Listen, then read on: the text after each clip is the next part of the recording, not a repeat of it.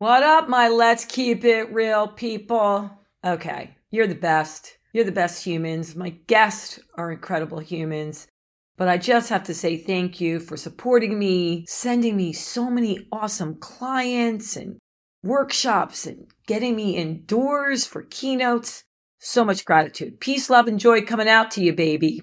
All right, this is a big one. Everybody is going to want to listen to this podcast and send it out to every single person they know. Is there anyone that you know that doesn't want to become a more effective communicator? I know I've been at this a long time and I still think, what the heck did I say? And why did I say that? And the people who love me will say, yeah, that was very entertaining, but we couldn't follow you. We all can work on our communication skills. And our next guest is going to help us with that, baby. He's the best. Enjoy. Toodles.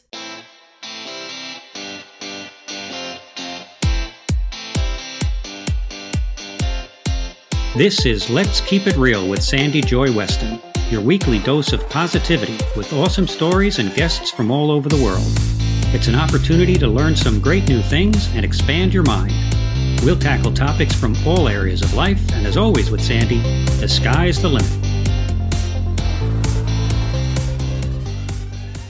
Hello, my Let's Keep It Real people. Okay, you've been bugging me, but I had to find the right person. You want to up your communication skills. No matter what walk of life you're in, everybody I know wants to become a better communicator. So before I bring on Brendan, let me just tell you a little bit about him. He is the founder of Master Talk. He coaches ambitious executive and entrepreneurs to become top 1% communicators in their industry. He also has a popular YouTube channel, which I watched. It was really cool, called Master Talk, with the goal of providing free access to communication tools for everyone around the world. Welcome, Brendan. How are you? Very good, Sandy. How are you? I'm awesome. All right, let's start out with my top thing. What part of the world you coming from? I'm based in Montreal, so my parents immigrated from Sri Lanka, country south of India in the early 90s, but I've been born, raised, and lived in Montreal, Canada for my whole life. It's so funny. It's like coming in waves for me, Brendan. I've had guest after guest, and Canada's big, but still in all, everyone's like, yeah, I'm from Canada. So, do you like it there? You plan on staying there a while? Minus the cold, life is beautiful. So usually what I do to fix this is during the winter, I just come to LA or Florida and I just spend time there. Oh, there you go. That works out. All right, Brendan. So I ask all my guests one word to best describe your past 30 days. What word would it be and why? I would say for me, joy. I went to a lot of dance parties this month. It was super fun. Really felt a lot of joy, just enjoying life for what it is. I think most of us, we count our happiness with the money in our bank account. We count happiness by the things that we buy instead of counting happiness for what it truly means, which is doing something we truly enjoy in the presence of people we enjoy being with. Okay, so let's back up. First of all, knowing that joy's my word because it's my middle name and I love to dance. Tell me more about the dance parties. What are dance parties for you? Yeah, absolutely. So there's this conference I go to every year called Summit of Greatness. It's in the middle of nowhere in Columbus, Ohio, and it's hosted by a guy named Lewis Howes, who's the host of the School of Greatness podcast. And the parties at this conference are absolutely wild, Sandy. It's super fun. You're dancing practically every night. You're meeting such incredible people, super positive, generous people. And it just refills your cup in a way that I don't think really anything else can. So I go every year just to refill my cup and meet some incredible people. How many people are there? Usually 1,000. Oh, wow. This is a big gig. And it goes for how long? It goes for 3 days, 3 to 4 days. Okay. All right. Now, let's get into the nitty gritty. Is it all kinds of dancing or is it specific kinds of dancing? Definitely all kinds of dancing. So I'm pretty wild on the dance floor, so I'm just wacky. I'm not really good at dancing. I'm just crazy. So there's that. So some people are more better like at break dancing. Everyone's got their thing, but super fun indeed. All right. So give us the details one more time, because this is so something I want to promote, or I would want to go to myself. Tell me it again. Yeah, for sure. It's called Summit of Greatness. It's in the middle of nowhere. Summit of Greatness. Yeah, it's in Columbus, Ohio, of all places, in the U.S. I've never been to Ohio. I didn't know there was anything in Ohio. No, that's Me too. Yeah. I never had any plans of going to Ohio until I realized the conference was in Ohio. So I said, okay, let's go. But that's what makes that event so special, Sandy, because it's in Ohio. If you're going there, you're not going there to see the beaches. You're really going there to be present and to meet other people. Versus if the event was in Florida, well, you don't really need to talk to the people at the conference because you want to go to the beach after, you want to go sightseeing after, but you don't got none of that in Ohio. So you're really just there to talk to other people. And I think that's what makes it so powerful. You know, here I am. I always think, okay, what else could I learn new? And I, who was a dance major, teach dance, and I don't know about this Summit of Greatness where they dance every night. Like, how can I, that's just, I love that I'm finding out something new, and I love the name, Summit of Greatness. There you go. Yeah. Big thing, people, big thing. Okay, so I was reading your bio, and I know you really, really are adamant about making sure that all this information is available for free to people. What started that? What started you on this path of, I not only want to up my game with communication, but I want to make sure everyone has this available? 100%, Sandy. So it all started in college. I went to business school, and I started doing these things called case competitions. Think of it like professional sports, but for nerds. So other guys my age were playing rugby or basketball or baseball. I wasn't one of those guys. I did presentations competitively. But the goal was never to be an entrepreneur or a YouTuber or democratize all the information for the world. I just wanted a great job out of university. And what these case competitions do, Sandy, is they give us an opportunity to pitch ourselves to potential employers. So almost anybody who does case competitions walks away with a few job offers, not one, but a few job offers out of university.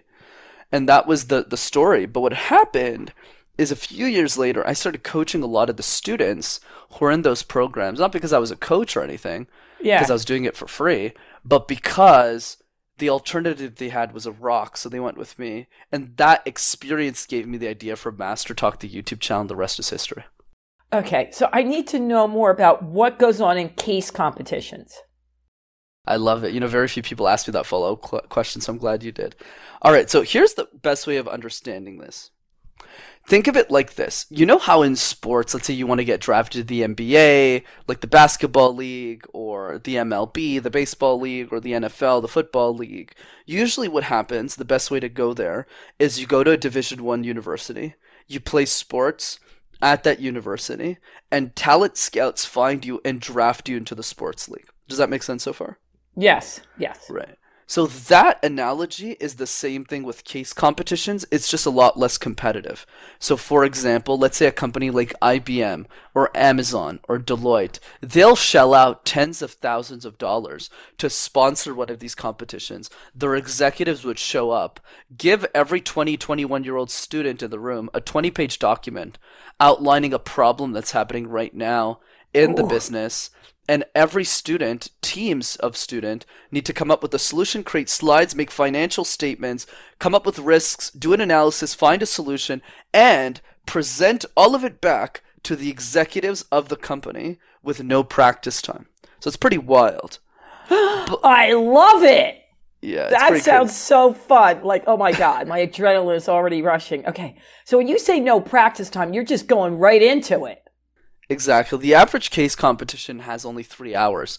So the 3-hour case means you and a team of 2 to 3 other people, you get thrown into a room, you get thrown a case, and it's 20 pages. So just reading that alone will take 20, 30 minutes. And then after you read it, and you're not allowed internet as well, which is even more crazier, then you have to come up with slides, create a bunch of stuff. And then at the end of the 3 hours, they escort you right away to the judges, and you have to practice and present right away. So you don't really have time to present and practice your presentation. And the reason we all did them was because we knew that if we did enough case competition, that's how I got my job at IBM. I worked there for a few years as a consultant, completely changed my financial situation in life. But that's really the game, and all of us participated, and I just got really good at communication through those competitions. And I accidentally became one of the youngest communication coaches on earth, because by the time I was 21, 22, I'd coached like 70, 75 of these people. Wow. Oh my God. I would have loved that. Now wait, do they have that going on all over? Like, or is it just specific colleges? Because I've never heard of that before. Correct. It's a very great question, Sandy. It's a very niche type of environment. So I'll give you a couple of examples, but it's mostly for business faculties. Gotcha. So even if you went to a specific university, if you didn't go to business school, you would never find out about these. Let me give you an example. University of Florida is a big case competition school in the US. The University of Pennsylvania is a big one as well. Georgetown University as well as a big one. And there's a few Canadian ones and a couple of international ones too. I'm so excited because I live in the suburbs of Philadelphia. So anyone I know whose kid wants to go for that, I'm like, go to University of Pennsylvania. It'll be so much fun. All right. So big question that I got over and over again from my peeps for you is, what are the top 3 characteristics you think is needed to be a successful communicator? Top 3 characteristics to be a top speaker. Yeah. Here's what I'll say. I'll spin it a bit differently. Okay. I would say, what are the top 3 exercises that people can do to make themselves top-level communicators? And if people do this, they'll definitely be in that top quartile, because I've never met somebody in my life prior to talking to me that have done all 3 in a way that's consistent. So let's tackle all 3 of them. Whoa. Okay. Yeah. I'm ready. Number 1. Yeah, I really hyped this up. So number 1. I got my papers out. Wait, I'm taking notes, dictating. All right, go. There you go. So number 1 is the random word exercise, Sandy. Pick a random word like trophy, like master, like talk, like earbud, and create random presentations out of thin air. And the reason this exercise is so effective is because it helps you think quickly on your feet.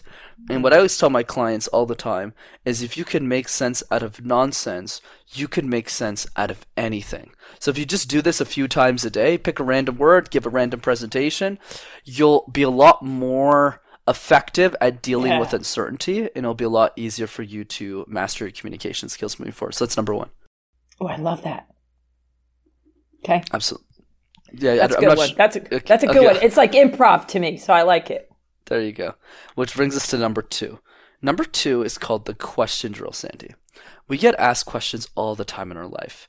At work, at school, in the boardroom, on a podcast, by our family. We get bombarded all the time with questions. But most of us are reactive to those questions. We're not proactive. So we wait for the question to appear and we go, For example, a few years ago when I started guesting on podcasts, I had no idea what I was doing. I remember some guy asked me the funniest question. He said, where does the fear of communication come from?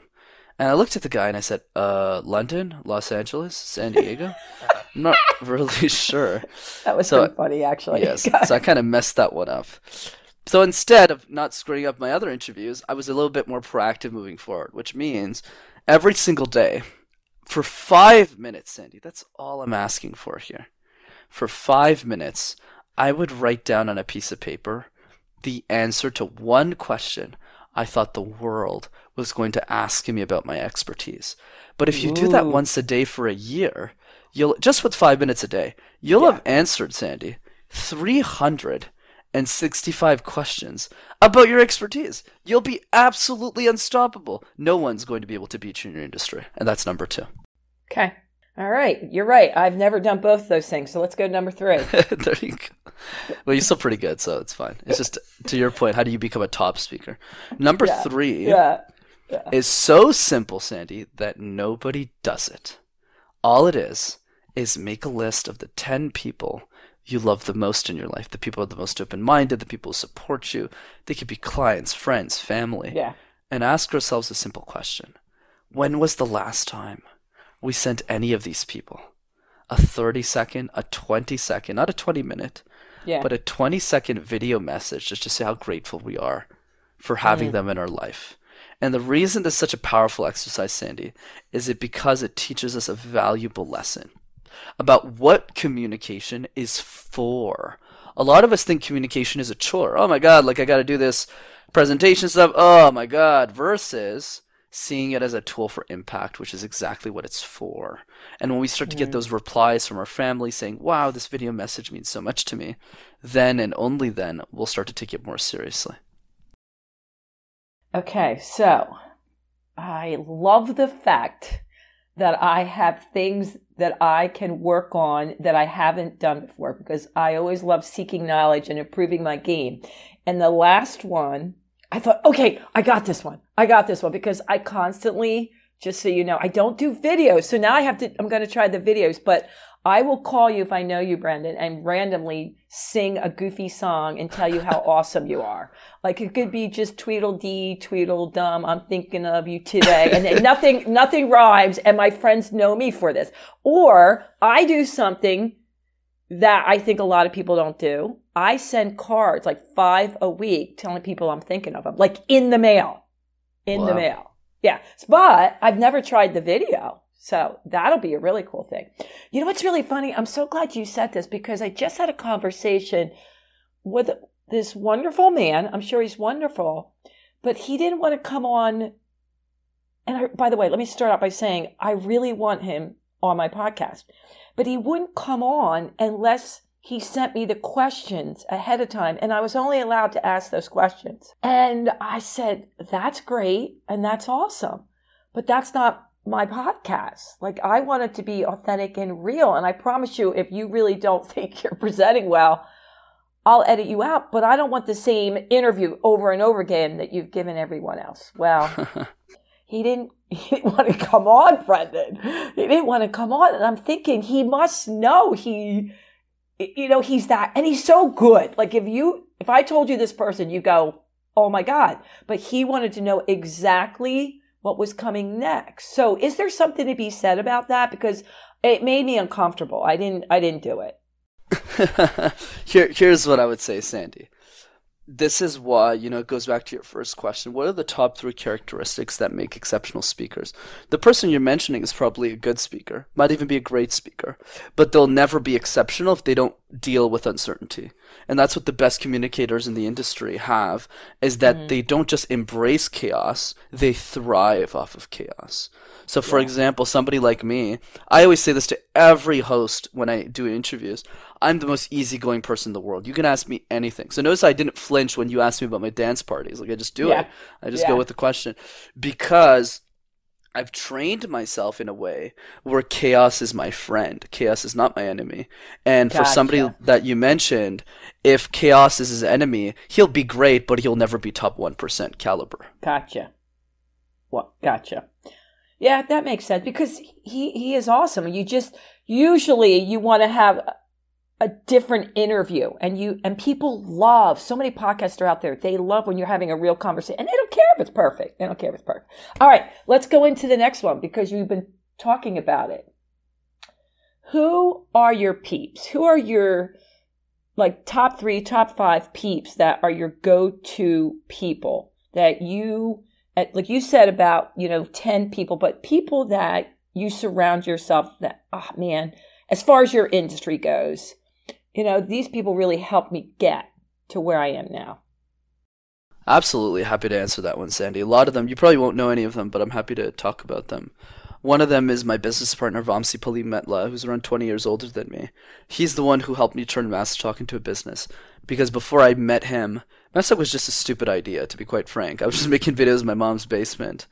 And I was chilling. Like, I wasn't thinking about this to be a business. Not because I didn't want the money. It's because I was already making money. I was doing really well at IBM financially. So I wasn't looking to go full-time on this and democratizing all this information. But he's the one who said, okay, Brendan, let's say I gave you $10 million right now. Would you still keep working your corporate job?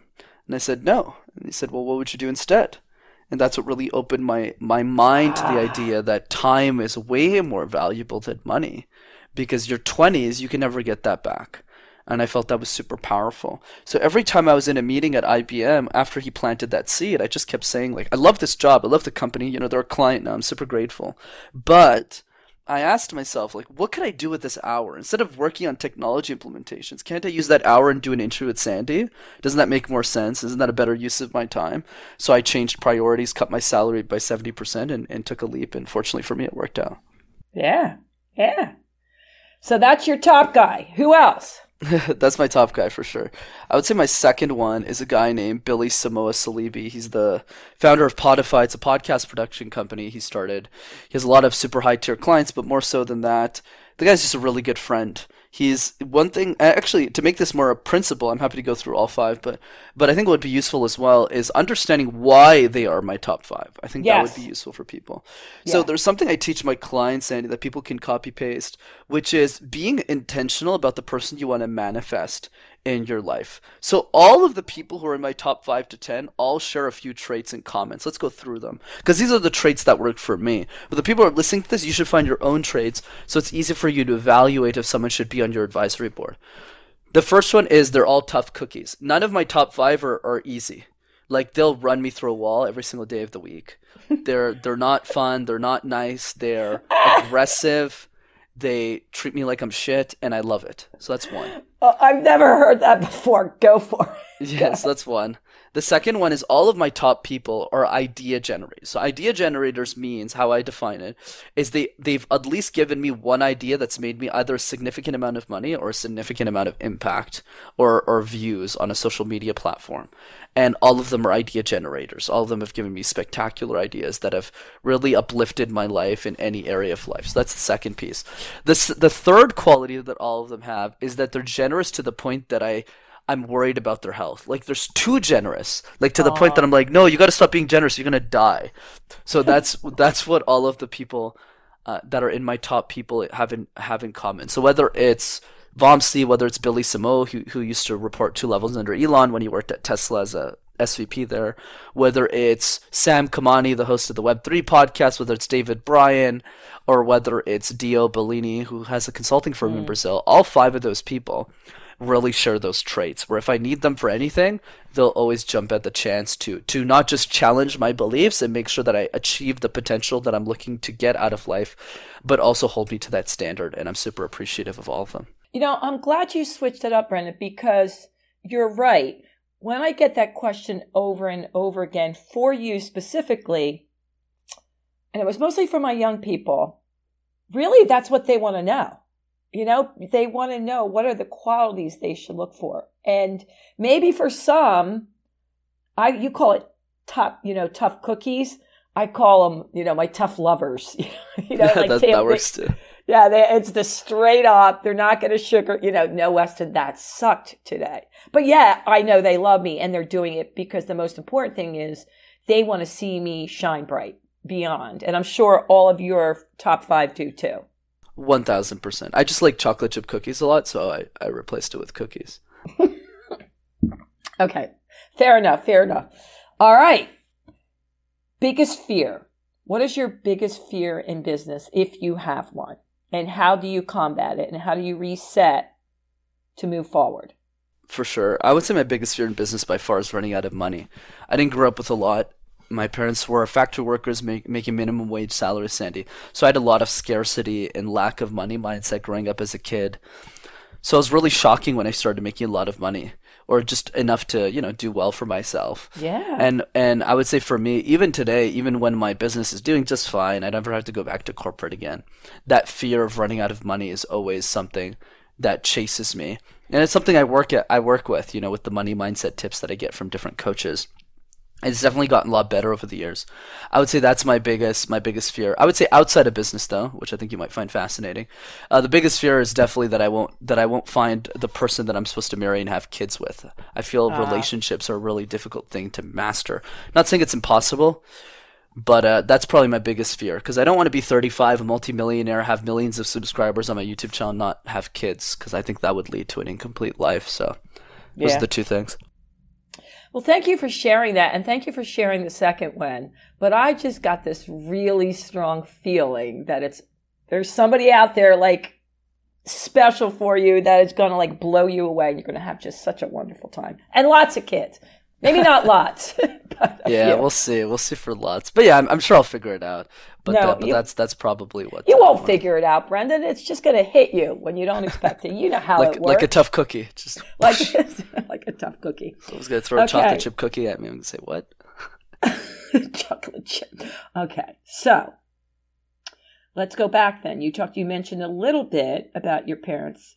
Tell it, about what it was like growing up. Like start from like around the age of 10. Age of 10. I would say, for me, I got really, really lucky with my mom and my sister. They're incredible humans. I still live with them to this day. And they're super generous. I would say that's the big thing. My dad was a great guy too, but he struggled a lot with alcoholism, so we didn't really get along that much for, I would say, from the age of 10 all the way until he passed away like 3-4 years ago. So that's what my upbringing was. A bit dysfunctional, but filled with love nonetheless. And I think that's the key, is like, even if we didn't have all the money in the world, we had something that most families don't, which is people who care about you genuinely, unconditionally. And that's probably the greatest gift I've been given in my life. I remember being a new mom, and I didn't really have that family support growing up at all. And I was so nervous, like, oh my God, am I going to ruin this kid's life? You know what I mean? New parent. And I was coming home from New York City on a train next to this woman who was a child psychologist, world renowned, and she was speaking at the University of Pennsylvania. And I noticed, like, what are you doing? She's like, oh, I'm working on my speech. And I said, so can you give me any tips? And I was telling her I was nervous and I didn't really have any parental figures, to, guide me. And it changed my life, Brendan. Exactly what you said. She's like, Sandy, people think, oh my God, should I nurse? Should I not nurse? Should I breastfeed? What am I going to do? Do I pick the kid up when it's crying? Do I leave it in its bed? Do I put it in my room? She's like, the number one thing is you have one person, just one person in your life unconditionally that is always there and loves you. And that's what you're describing, And she's like, that is more important than anything else you could give your child. Completely agreed. And that sounds like what you had, so good for you for recognizing that. Okay, so I have some young people here. There's 3 of them, and they're starting a new business, and they quote unquote, they say they're the nerd brigade at college. They're very shy. They're very introverted, but they believe they have a good concept.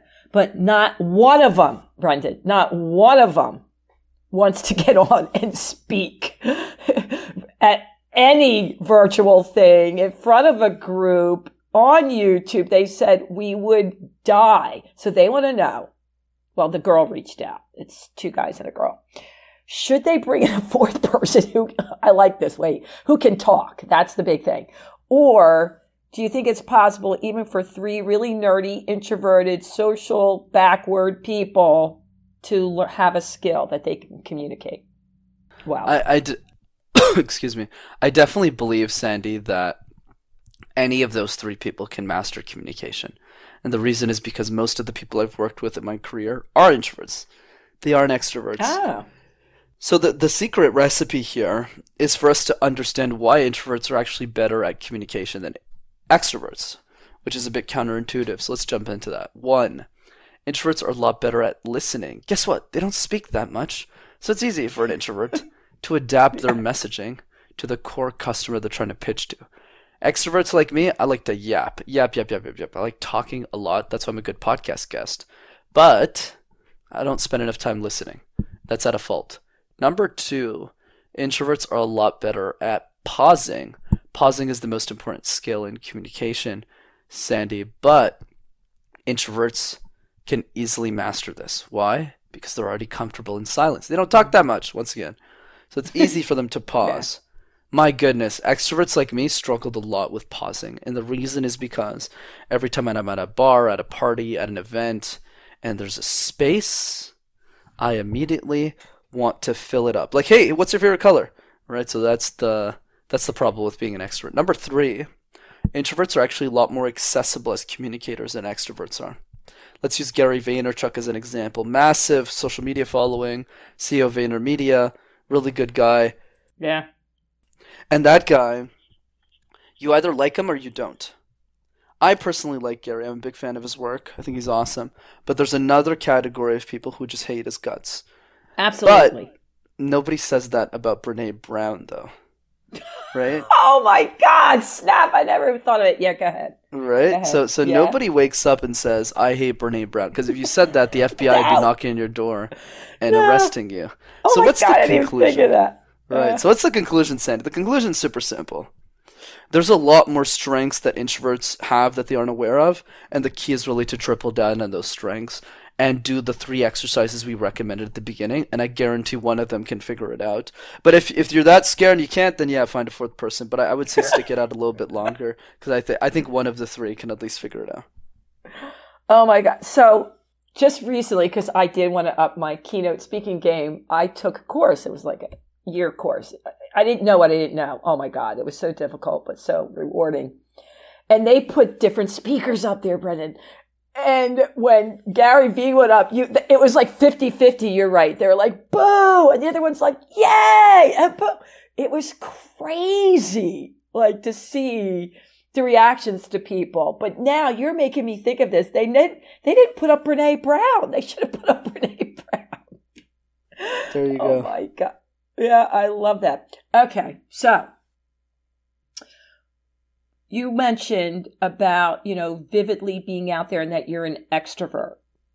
Do you ever feel like, okay, I should just, like you said about listing, I think you already answered this, but I'm going to let somebody else have a turn, and you try to really, like, not say anything in a meeting? Because this young man was saying, I so much like talking. I so much like being out there in a meeting, but sometimes I feel like I don't give my teammates a chance to talk, and that I should just sit in a meeting and let them go. But my boss is always like, yo, Johnny, what do you have to say, since no one's talking? He wants advice.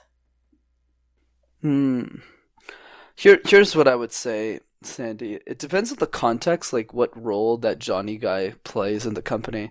But I would say in general, any exceptional leader is the sum of every great idea in a company. Let me repeat that again. A great leader is the sum of every great idea in a company, meaning that usually the best leaders usually speak last. And the reason is because they want to hear everyone's perspective, and then they make the final decision based on everything they heard from everybody in the room. So if I was Johnny, I would take leadership over my boss and say, hey, let's hear from everyone else for 30 seconds. I'd love to get your thoughts, John, Lacey, and Julia. Yeah. And tell them before the meeting that I'm going to call on them too, or else they might be shocked, a little shell-shocked, because they don't talk a lot in meetings. So just tell them, hey, next meeting you're going to say X, Y, and Z. Love to hear from you, and then we can rebalance the energy in the room. I love that. That's a great one. So, Brendan, you talk a lot about becoming the top 1% communicator in your industry. 1%. I mean, that's really at the top of your game. Do you really believe that anyone that's going after that can get there?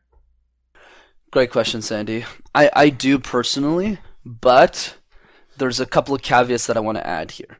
Top 1% in industry does not mean top 1% communicator in the world. It means that, let's say you're an accountant and you're in a room filled with 100 accountants, that you're the number 1 speaker in that room. That's how I define top 1% communicator industry. And if we're comparing ourselves to other accountants or other technology professionals, the bar is actually a lot lower than you would think. Because a lot of these guys, especially in the fields I just mentioned, don't even know a lot of the exercises that we talked about today. So just doing that consistently enough will allow you to get to that level. That's one piece, that consistency piece. The second piece is vision. A lot of us as communicators, we have goals for our businesses, health, relationships. I have yet to meet anybody who has very, very good and specific communication goals. And if you don't have communication goals, there's no way you're going to be able to keep moving forward in your comms journey. And that's something 99% of people miss. And then I would say the third piece is really the idea of intensity and being willing to be criticized aggressively. So one thing a lot of the people in my groups who want to be top 1%, this is not like you just jump in the air and have fun. No, it's very intense. Like, again, example, like the random word exercise. Yeah, sure, I might say do it a few times a day on a podcast, but that's not how my coaching programs work. My clients have to do this 100 times in 2 weeks or I fire them, right? So it's a very different a level of intensity Ooh. because they signed up to be a top 1% communicator. So I hold them to that standard, and that's why they pay me. Gotcha. Yeah, I gotcha. If they're coming with you, you need them all in, or otherwise, why spend the money? Correct. Yeah, that's why I don't work with a lot of people. I only work with people who want to be the best in the world, and everyone else, they'll have access to my free content, these podcasts, and they'll still be able to start their journey. Yeah. You know what I love you, and I saw this on one of your shows. You talked about, and I think it's so important, finding your own style. Not trying to mimic somebody and thinking that's the only way to be successful and to be an amazing communicator, but finding your own style. How do you help your clients do that? Right, so there's a couple of steps there, Sandy. One caveat I'll put out there is if people are listening to this podcast are not booking their time to do the random word exercise, to do the question drills, to do the video messages, the whole style conversation is a waste of people's time because if you're not going to do the easy stuff, you're not going to be able to do the hard stuff like style. So with that said, let's jump into style. So style is a bit tricky, Sandy, in the sense that you can only develop style over time, never overnight. Meaning that as you speak more and more on a camera, that output helps you figure out clues and hints as to what your style should be. That's one piece. The other piece is studying different types of speakers and making a list of the people that resonate with you personally and why. And that detailed analysis will really help you understand speaking style. And the third piece is, how do I come up with speaking style? For me, speaking style equals a little bit of everybody, where you take a little bit of what you like from a bunch of different speakers and you develop a unique style. Example, the top 3 speakers that I emulate my style personally against, even if I'm emulating probably hundreds of them. Let's just do top 3. Top 3, Gary Vaynerchuk, Scott Harrison, and Seth Godin. So let's go through all of them. Gary Vaynerchuk.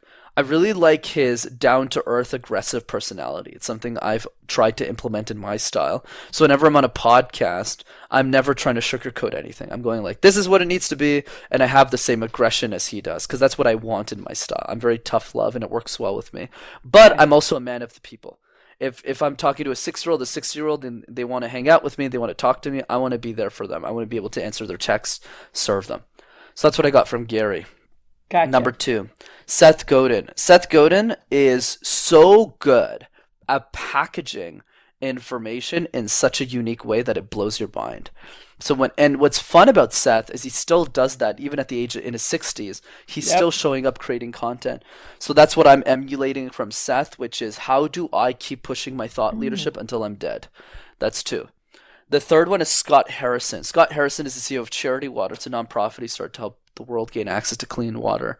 The reason Scott's on my list is he's a great example of high stakes communication, where if he screws up on stage, it's not just about screwing up, people die. And the reason people die is because if he raises $1 million instead of $3 million, what he was supposed to raise, that extra $2 million could have went to saving another 10,000 kids and giving them water. So all of those 10,000 people just will die because Scott doesn't perform well enough on stage. So there's a lot of high pressure for Scott to be successful, and I always bring that level of pressure with myself whenever I'm on a podcast, as if I'm speaking to Joe Rogan every single time.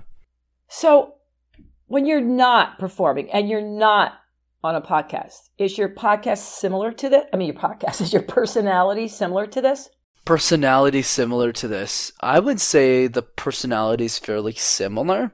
I'm just a lot less structured in the real world. So now on a podcast, because I know all the questions I'm going to get asked, because I've done the question drill so many times, I have a way of packaging that information that's already pre-built because I've just done so many of them. But if you caught me in the real world, I'm not as structured as I am right now in a podcast. I would say that's the only big difference. Yeah, but with your close friends, are you more like, no, like, call Brendan, he's going to tell us the real deal straight up? Are you that person? Oh, 100%. Yeah. Yeah. I'm the person that's going to say, well, let's shift it around. Let's find a solution. They know to like call Sandy when you want to put a positive spin on it, where you're like, no, Brendan's going to give it straight up. I love that. Okay. You ready for this one? Let's do it. Dreamland. So, do you have a dream that you can remember vividly that's reoccurring that you could tell us about? Like a dream, you mean at night, or like a dream? Yeah, like while you're sleeping, a dream. Huh. Like, do you have any reoccurring dreams that you can remember vividly that you have over and over again? Huh. That's a fascinating question. I mean, I remember a couple of dreams I have. I don't remember any of them that have been reoccurring, though, that appear again and again. So I would say, this is probably the hardest question I've been asked, Sandy, in my life. I would say, I had to throw something at you. You had 200 questions listed there. I'm like, wait, this is a good one that I had from one of my people. I'm like, yeah, all right. This is a good one. What would I say to this? I would say one dream that comes back a lot is this girl I was madly in love with like 3 years ago. So I would say in that time period, those 3 months, she would keep reappearing in my dreams like almost every day for like 90 days. So that's probably one that comes to mind. Well, you really liked her, obviously. Yeah, I did. Yeah. See, there you have. For whoever sent me that question anonymously, you threw out something he's never been asked. So good for you. All right. It's rare where I get stumped on podcasts. Very rare. But that's fun. Yeah, that's cool. That's really cool. Okay, so morning routine. Before we, end the podcast, we have to find out about your morning routine. What do you do in the morning? What time do you get up? First of all, what time do you go to bed first? But then what's your morning routine? Here's what I would say to morning routine, Sandy. The strategy, I'm happy to share mine, but I would say the strategy is simply this. You need to try everything and see what works for you. A lot of people say this is the millionaire morning routine. If you do this, you'll be successful. Not necessarily. Elon Musk wakes up at 9 a.m. every day. So there's no correct way of doing this. I think the key is you need to you need to figure out what works for you. I'll give an example today. I woke up at noon. And the reason I woke up at noon is because I'm ridiculously sick from all of the dance parties I went to last week. So worth it, by the way. So worth it. Yeah, I got that. Yeah. So because of that, I just slept for 15 hours. So I could barely survive on the podcast interviews I got today. And that's okay. I think the key is you got to try everything. For example, I hate running in the morning. I hate doing exercise in the morning because it makes me really tired during the day. I hate meditation too. It just doesn't work for me. But I love listening to podcasts 2 hours a day. I love working out in the evening. I love eating a raw avocado after every meal because it's healthy and it's easy for me. So the key is you just got to pick what works for you, and you got to slowly keep iterating it in a way that will make you successful. So that's what I would say. If I was near you, I would hug you, Brendan. And by the way, I did not coach him on this. My big thing is when people say to me, well, I have to do this because that's what successful people do. They get up, 4:30 in the morning, then they do this and they run. And I'm like, well, I considered myself a very successful entrepreneur, and I stay up late at night.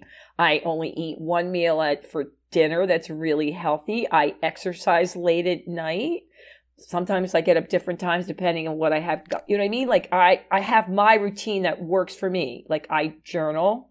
I meditate. I talk to myself on biking. So it doesn't fit any mold. And the fact that you said it, thank you so much. I appreciate that. Absolutely. Okay. So what's going to go on for the next year with you? What are you going to do? What do you have going on? I would say for me, Sandy, I always start with gratitude. I never thought my life would be where it is today. It's kind of crazy when you think about it. I started Masterstruck 3 years ago on a couch, and I have a full-time successful business. I'm semi-retired at 25. Life is crazy. Stop it.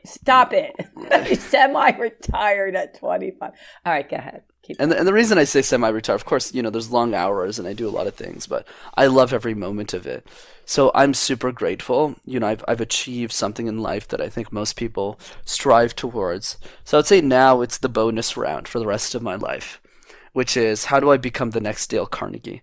And the reason is simply this. I think the next Elon Musk is a 7-year-old girl who can't afford a communication coach. So for me, it's about how do I make myself so successful financially that I have a lot more resources to help that girl, to help that community, to help those people, and become what my coach calls TBCCTEL, which is the best communication coach that ever lived. That's my ethos. That's my vision. And I got a whole life in front of me to make it a reality. So super grateful. You're like a dream person for somebody that you're going to meet. They're going to be so lucky. I mean, anybody to me that is grateful for their life and want to give back. Come on. That's it. All right. That's awesome. We got to end on that, except for, what do you do in your free time? What's your hobbies? Honestly, it's going to conferences. That's my Cuba. That's my Dominican Republic. I just love the energy of meeting all these cool people, Sandy. That's what I do for fun. Other than that, Really? It's karaoke in 8 different languages. I dance alone in my mom's basement every day, listening to podcasts. I spend time with my family twice a year. Besides that, I don't really do much else, Sandy. Most of my time is really focused on Master Talk, and I think that's why I've made it this far this quickly. So yeah, I'm not really the funnest guy you'll ever meet, but I love conferences. Wait a minute. Back up there. First of all, you went to a 3-day dance party in Ohio, and you're saying you're not the funnest guy. Like, how many guys do you know that would do that? Come on. That's fun. That's fun. And seeking knowledge, I'm all about it. All right. So, a book that you've been reading in the last year that you can recommend? Absolutely. I'd recommend Thirst by Scott Harrison. Scott Harrison, like we talked about earlier, is the CEO of Charity Water. The reason I recommend Thirst is because the guy, in my opinion, is one of the best storytellers on the planet. You know, he went from being a nightclub promoter in his 20s to literally building the largest water charity in America. He raised $100 million just last year, which is pretty mental if you think about it. So I would say he's a great case study for all of us. And there's a great quote in the book that I always love to share. And the quote is, "The goal is not to live forever, but rather create something that will." I got to look this guy up, man. I love it. Okay. We got to wrap up. We have to go. But before we do, and we'll find out all your deets, anything that we didn't get in that you want to mention to the people? Anything we didn't cover? For sure, Sandy. I'll end with this question. And the question is, how would your life change if you were an exceptional communicator? How would your life change? How would the world change if you were an exceptional communicator? A lot of us, when we think of communication, we see it as like a chore. Oh, I don't want to do it. Stress, anxiety. When was the last time we asked ourselves empowering questions around communication, that we got excited about it? And the answer for most of us is never. In the same way we get excited about the Rolex watches we want to buy, the experiences we want to go on, we don't do that with communication. So I encourage your audience to start there. Start to imagine how your communication skills would change, because communication is so much more than getting extra sales. It's the way that you talk to your family. It's the way that you raise your children. It's the way that you make new friends when you travel. It's every moment of your life. And once you realize that communication is about leading a more fulfilling life, then you'll take it more seriously. I love that. And by the way, thank you so much for talking about the benefits of being a great communicator as an introvert. Because my son, who's 19 and going to college, he's extremely an introvert. And yet, I think he is a wonderful communicator because he listens. And when he listens intently. And when he answers you, it's like he wants to truly think about it. And so I always tell him, that's a benefit as strong. I'm going to let him listen to this podcast as much as me just being able to walk in a room and, talk forever to a tree. And I'm glad that you said it, because he's like, you're just my mom. You have to say that, So thank you, Brendan. I appreciate that. All right. Where can they find you? Tell us all about that. Absolutely, Sandy. Thanks for having me on the show. This is an absolute pleasure. So 2 ways to keep in touch. The first one is the YouTube channel. Just type Master Talk in one word. You'll have access to hundreds of free videos on how to communicate ideas. And the second way to keep in touch is attending one of my free workshops. I do a free workshop on communication over Zoom every 2 weeks. These are not recorded webinars. They're live, they're interactive, they're fun, and I facilitate them, and they're free. So if you want to join in on that, go to rockstarcommunicator.com. All right. Cool beans. All right, my Let's Keep It Real people. Come on. You definitely are going to want to share this, like it, and rate it. Brendan and I will really appreciate it. And you know what I'm going to say. Until next time, toodles. Thanks for listening. Be sure to share and subscribe if you enjoyed the show. And remember, keep spreading the positive.